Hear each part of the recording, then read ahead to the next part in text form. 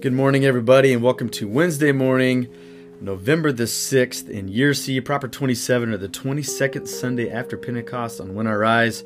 Wednesdays are normally set apart for the Psalm of the week, so we'll be in Psalm 17, verses 1 through 9. I'll read the passage, I'll provide some reflection points, and then we'll spend some time praying together along those themes. Thank you for making When I Rise part of your morning. Let's all pray together.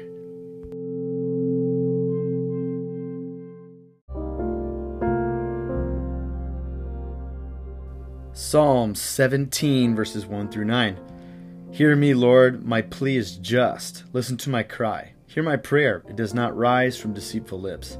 Let my vindication come from you. May your eyes see what is right. Though you probe my heart, though you examine me at night and test me, you'll find that I have planned no evil. My mouth has not transgressed. Though people tried to bribe me, I have kept myself from the ways of the violent, through what your lips have commanded. My steps have held to your paths, my feet have not stumbled. I call on you, my God, for you will answer me.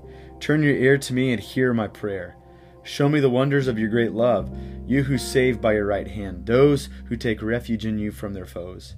Keep me as the apple of your eye, hide me in the shadow of your wings, from the wicked who are about to destroy me, from my mortal enemies who surround me. This is the word of God for us.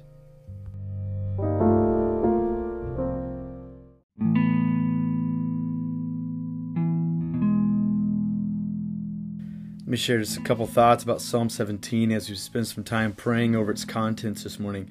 Psalm 17 is a prayer psalm. We believe it's a psalm of David, and it is a personal prayer psalm of concerns that David has because of his enemies. You'll notice that there are a few times in these 9 verses where he talks about the situation that he faces. He talks about the need for vindication.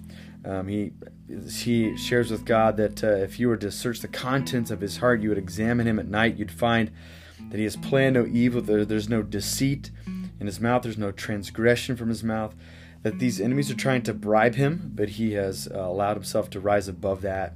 And so he's asking for God to answer him, to hear him, and to vindicate him.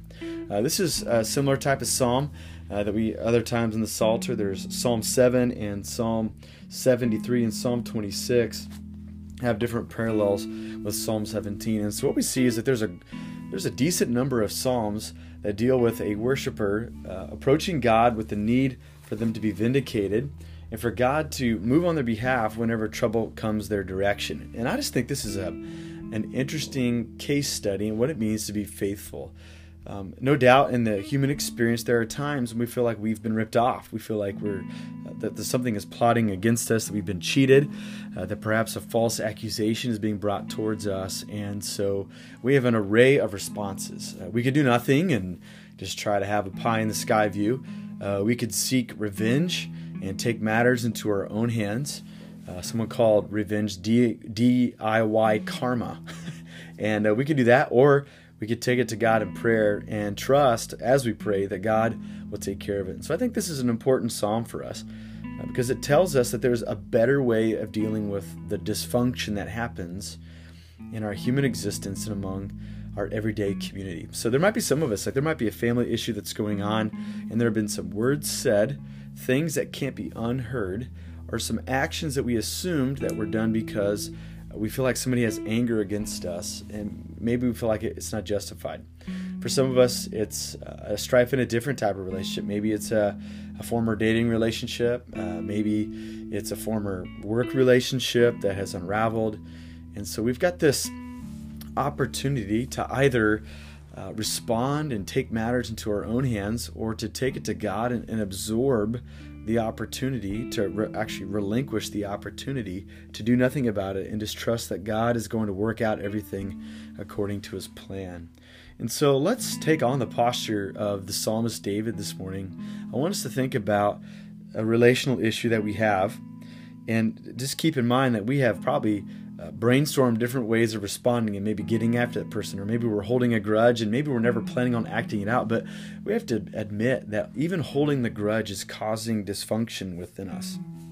So maybe we can give that to God this morning and to pray that God would search and try us, that he would find us to be faithful and faultless, and that we would be patient to see how God's going to work this thing out. So let's spend some time praying and asking God for guidance and some wisdom along those lines this morning.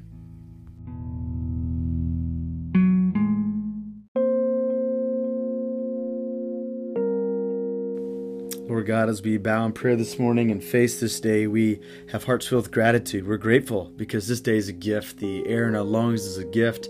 Your word to us is a gift. The life that we share with others, whether it's in school or in our workplace or in our friends group, in our family systems, in our marriages, the people that live on our block, in our neighborhood, to the folks that we'll meet for the first time today, to the old friend that we'll get a random text or phone call from to reconnect. God, we thank you that all of it is a gift. And so we approach this day and approach you with gratitude in our hearts. And we know that you're a good God who holds us together.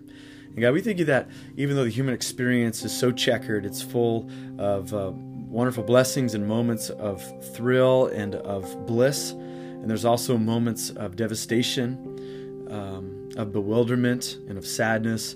We thank you that everything belongs and it all works together for our good as we approach you and become more like you.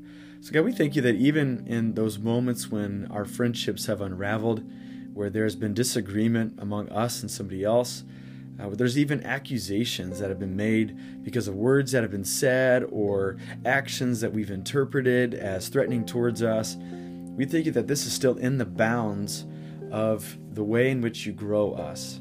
And we thank you that the Scripture gives us a better way whenever we're threatened than to ignore it, to pretend like it's going to go away, or to take action into our own hands. We thank you that there's wisdom in bringing our requests to you and trusting that since you're the God who holds all things together, who knows the end from the beginning, the God who will take all things into your own hands and bring it to your own end and means by which you choose, that we can give everything to you. And so God, whatever the difficult situation that we carry and that we're in the middle of this morning, whatever it is, if it's in the workplace, if it's in our family units, if it's in our marriage or our former marriage, or if it's with our kids or with our grandkids or a neighbor or something from our past, God, whatever it might be, we know that it's not a surprise to you, that it's not too difficult for you to handle.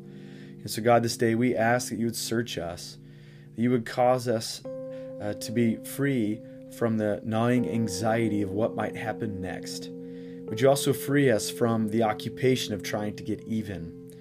Would you convince us that there's a more wise way and a better way, which is to relinquish all control back over to you and allow you to work your own end?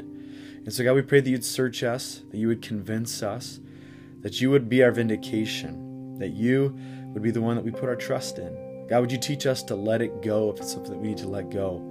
Would you teach us to be patient for the things that we need to be patient in and not try to take matters into our own hands and make it happen overnight? God, allow us to trust in you. So give us hearts that hear your word. Give us souls that have courage enough to trust in your word. And God, we pray that you would work out your holy end, your holy shape to this picture that we have in front of us, the story that we're living in. God, we relinquish all these things to you, and we trust in you. You're worthy to be trusted. You love us, and your love for us is greater than any anxiety that we have. And so we cast all of our cares upon you. We know that you care for us. So God, we pray that you would care for us this day, that as we sense your care for us, that we would turn things over to you and that you would have your own way in each of these situations. I ask all these things in Jesus' name. Amen.